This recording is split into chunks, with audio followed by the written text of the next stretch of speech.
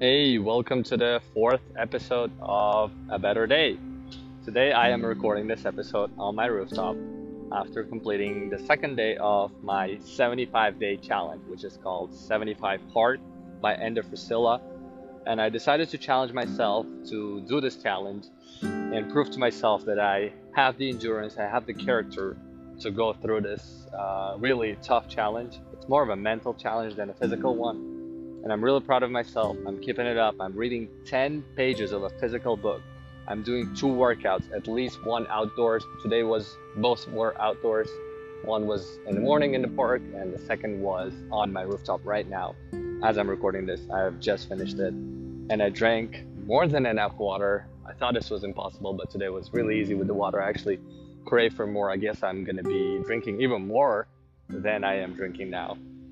So it's coming along well. I'm really happy about my results. I guess this is what I was missing in my life, and I really encourage everybody out there today to do at least one good challenge, something that you would be uncomfortable with, but something that you would be willing to do, that you would be willing to commit. Commit to a habit. I can't stress this enough. Habits are so super important. They're crucial in our life. And without proper habits, without controlling your habits, without controlling your life, you cannot control your mindset. You cannot control your life.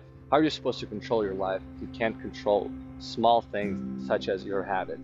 Now, if you want to really learn about habits and learn how to handle them, I really recommend this book, which I'm quoting a second time. That's called The Atomic Habits, that I'm halfway through almost by this point. But even with the halfway, I've already learned so much from this book.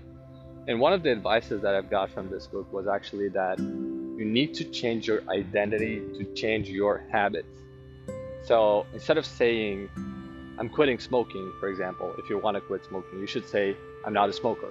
Instead of saying, I want to be working out every day, I'm trying to work out every day, say, I'm a healthy person, I'm an athlete, and so on. So you can really, it influences your life. Like today, for example, even I had a friend of mine who I was talking to, and he kept saying, well, I can't quit smoking because I've just been smoking, I'm a smoker.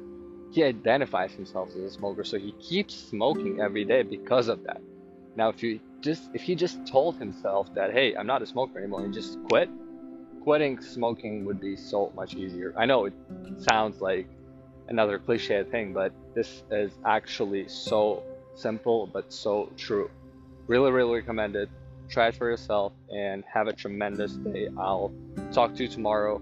I decided to do these every single day, even if they're not perfect. Otherwise, I'm going to be, stressing out. Another good point about keeping up is don't try to make everything perfect.